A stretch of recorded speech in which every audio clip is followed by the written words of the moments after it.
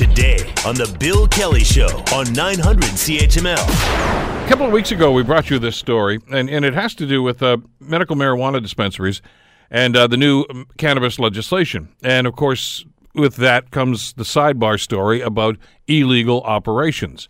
And we know that on our discussions with Hamilton Chief of Police Eric Gert, that Hamilton Police, as other police services have done, are very active in closing down these illegal shops. And what we found was apparently a number of the medical dispensaries are also being shut down or attempted to be shut down. And we talked with Jack Lloyd, who is a lawyer representing patients for access to medical marijuana, about this a couple of weeks ago. Well, apparently it's not getting any better. In fact, I would suggest that some of the stories I've heard, it's getting worse. I don't know if this is a misunderstanding between police and the dispensaries, but there's something going on here, and it seems as if the people caught in the middle here are the people that actually need the medical marijuana. So I wanted to bring Jack back on. Jack Lloyd is the lawyer that has been representing those patients, and we're pleased to welcome him back to the Bill Kelly Show. Jack, thank you so much for the time. It's great to have you with us again today.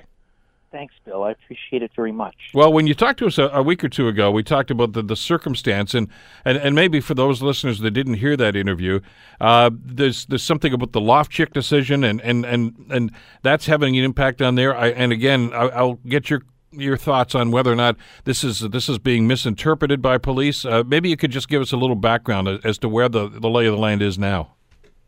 Well, currently under the Provincial Cannabis Control Act 2017, there's a closure order power associated with police enforcement. So police now, it's curious, they don't have that power in relation to any other activity, but they have the power to change the locks on a premises, and they won't release the premises until a landlord comes forward and an order comes either from the Ontario Court of Justice or the Superior Court of Justice. So there's a mechanism in place now to lock out illegal cannabis dispensaries. The dispute doesn't have to do with illegal recreational cannabis dispensaries. Really, the only fight has to do with where very sick people access their medicine. And so the confusion arises because there was an order from the Superior Court in Hamilton that allowed a shop to stay open only for medical purposes. And the police's position is that medical cannabis, the police position is that order doesn't apply to the new legislation. So essentially the province has legislated around a court order, which on that legal view is somewhat problematic. But at its core, the issue remains the same, and that issue is whether or not medical cannabis patients ought to be allowed on an interim basis until the government program has storefronts, whether or not police should be allowed to simply lock out compassion clubs, and currently they are. So their view is that the power extends not just against recreational shops, but also against medical cannabis compassion clubs. And so likely there will be some litigation. It's in my view, essentially a parallel proceeding in that this issue was before the courts, and the province, the federal government, declined to participate in the action. Instead, they essentially got legislation in place that went around the potential litigation. So this is what I suspect is that patients are going to have to go back to court in order to ensure that there were safe places for them to access their medicine. The real concern is that when you look at the provincial legislation, its goal is to essentially get rid of the black market and protect public health and safety. And why this is really very troubling to medical cannabis patients is that every time a safe, clean, well-lit space where they access their medicine is locked out, they're forced to go to the street to access their medicine, which is completely contrary to public health and safety because it puts a financially and medically vulnerable group of people at the mercy of a street-level dealer who also may be dealing other drugs other than cannabis. And the secondary aspect is if the government's goal, which it has stated at federal and provincial levels of government, is to eradicate the black market, really shutting down the medical cannabis compassion clubs frustrates that goal because patients have to go to the black market to access their medical cannabis. And that's been featured in the news quite frequently because there's a very serious supply supply issue for cannabis. And in fact, the minister in Ontario, Mr. Fideli, explicitly stated this, that the feds aren't, essentially the federal program isn't producing enough cannabis for the market, and that's why we're only seeing 25 cannabis stores in all of Ontario. And what's very curious about that is there's a very, very good chance that of the 7 licenses awarded to what's called, this is for recreational cannabis, but of the 7 licenses awarded for the Western region, none have thus far stated they're going to exist in Hamilton, which again means that this large community of people who would, they would be thrilled to have a shop that the police can't just shut down indiscriminately. They're not going to have that. That's the sense that we're getting right now as the lottery unfolds. So April 1 was when these stores were supposed to open, but it's looking like A, they will be quite a bit later than that, and B, Hamilton won't have one in the first place. So through one side of their mouth, the government is saying eradicate the black market, and through the other side of their mouth, they are relying on gray market cannabis access in order to make sure that the constitutional rights of this community of critically and chronically ill people have access to their medicine. So, massively complex situation. But what I'm hopeful of is that some sort of discretion is going to be implemented by police, or Hamilton City Council opts to draft, which they have the power to do, to zone and license on a temporary basis, at the very least, compassion clubs, so that police have some clear guidance on which shops are only medical and which shops are simply providing recreational cannabis to the public. Jack, we should touch on I know you brought this up a couple of weeks ago, but I think it's very germane to the discussion here about the importance of the shops themselves. Because I know when you and I had this discussion a while ago, some people responded and said, look, they can just buy the stuff online. What's the big deal? First of all, not everybody who needs it and has it prescribed for them has credit cards. If you don't have a credit card, you can't buy anything online. You can't pay cash online. Some of them don't even have a fixed address to have this thing mailed to, depending on their individual circumstances.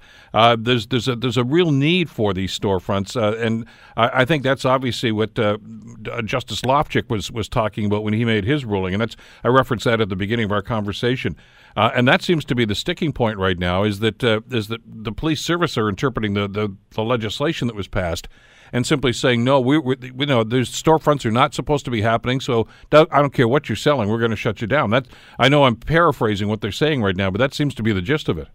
Yes. In fact, the way that they're applying it is if you are not what's called a licensed producer or a federally licensed commercial producer of cannabis for the medical and or recreational markets, then their view is that they can shut you down using Section 18. And so that's, in a sense, the baby being thrown out with bathwater in this situation.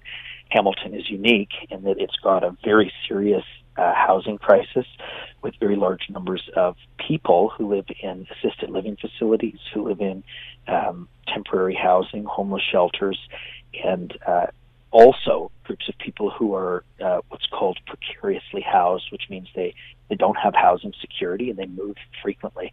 And it makes it next to impossible for them to utilize the mail order program. And I'll just note as well, and this is part of the hypocrisy that's very frustrating for this community of people, is that the privacy commissioner explicitly stated that if you're concerned about access to information on how you're purchasing and whether you're purchasing cannabis through the recreational stream, which is where people are being told to go, then you should use cash. First, you can't use cash when you purchase online. So people are caught between a rock and a hard place. And what's not helping is the use of these closure orders essentially to drive people back to the street to access this vital medicine.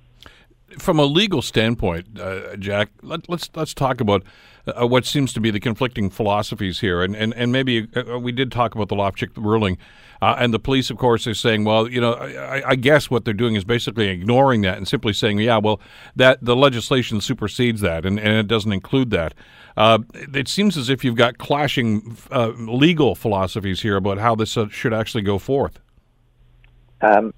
Certainly, that's what lawyers do, is they have different interpretations of various legal precedents.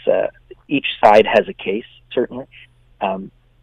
my focus really is just on harm to medical cannabis patients, and there is quite a bit of harm going on right now. And so the logic of that ruling, whether or not it binds them if new legislation is passed, I would suggest that it's certainly quite wrong-headed of the provincial legislature to essentially legislate its way around a valid court order. That's troubling, to say the least. But I would say that the logic of the order continues to apply because there's no in-person access lawfully in Ontario. So people still can't walk to a store and purchase their medicine. So the situation that brought about the Loftus order has continued. And so ultimately what it means is that case needs to be brought again, essentially with the new legislation named, and we'll have to await a ruling. But again, that takes time. It takes time, and in order to seek interlocutory remedy, we need to have a good hard look at harms, and it's our position that the harms to patients far outweigh any harm to the province or the municipality or the federal government in regards to the legal status of these shops, because they've been around for 20 years. So how could they suddenly say the day that cannabis is legalized across the country recreationally, how could they possibly say suddenly it's an irreparable harm for the shops to continue existing? That's troubling for a variety of other reasons. Competition perhaps is a prevalent concern from the government actors, but the governing concern on my end is whether or not this community of people who've got a right to access a valid program and have a right to this medicine, they're not able to access it, and it's difficult to get it into court in time to prevent harms to them. So, it's a tricky situation, really. Police discretion is the saving grace, and so I'm very hopeful the police start to think carefully about the medical cannabis community and these patients, and I'm also very hopeful, particularly in Hamilton, because of this perfect storm of a court order and a housing crisis, which is documented. I have expert evidence in regards to Hamilton's housing issues, and whether or not that perfect storm is causing significant harm to these patients, and it may, provide grounds and a mandate to Hamilton City Council to issue temporary use zoning permits, which they have the authority to do. Well, there's a cause and effect here thing, Jack. I mean, because an awful lot of the people that, of course, that have this prescribed, this medical marijuana prescribed, it's for management of chronic pain. And if they cannot access that element of that, I mean, do they turn to opioids? I mean, is that what they're going to do? You're going to start with the fentanyl and a number of Oxycontin and things of that nature? I mean, that you're going down a dangerous road there simply because the supply has been cut off, and it's legal. This is legitimate. It's not as if somebody's running down a dark alley and saying, "Give me a little bit of that stuff."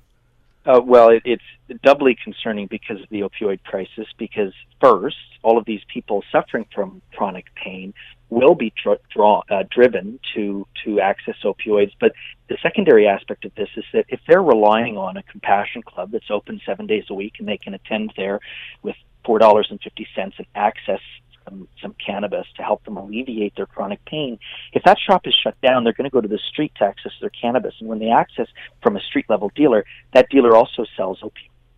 And so they're exposed. So all of the stated goals of the provincial legislation, as well as the federal legislation, which is to protect public health, protect people, and eradicate the black market, all of those goals are frustrated when you shut down medical cannabis compassion clubs. It falls to the municipality if they're serious about this concern, if they're serious about the opioid crisis, because I'm glad you raised that point. It's very serious, and there's significant evidence that shows that cannabis helps get people off of opioids, so it's ridiculous at its core. But the municipality stated that they don't have jurisdictional authority to license and zone for medical cannabis compassion clubs, which is, in my view, incorrect. In fact, they've gone to court previously to fight for that right, and they've won. So I don't see why municipalities now would shy away from their ability to zone businesses in their jurisdiction, most especially if it has to do with serious health concerns and local economic concerns. So the municipality of Hamilton is what's called a Tier 1 municipality. It's got extensive zoning powers, so they certainly shouldn't be shying away from that, most especially when Hamilton is especially concerned with this issue, not just due to the housing crisis, but as you've mentioned, serious opioid issue that could be managed through sensible zoning bylaws for these shops. Well, hopefully the people in the city council are going to get schooled on this and have some sort of an understanding. Our good friend Susan Claremont, I know, wrote about it in The Spectator today, and I'm hoping the councilors will read this and listen to this discussion that you and I just had and get some idea of the gravity of the situation. Jack, it's always a pleasure. Thank you so much for the time today. We'll stay in touch. Thank you. I appreciate it, Bill. Take care. Take care. Jack Lloyd, representing the patients with access. Over 1,000 of them have already contacted him. Patients that need medical marijuana that can't access it now because of this legal mumbo jumbo that seems to be going on. Sad situation. The Bill Kelly Show, weekdays from 9 to noon on 900 CHML.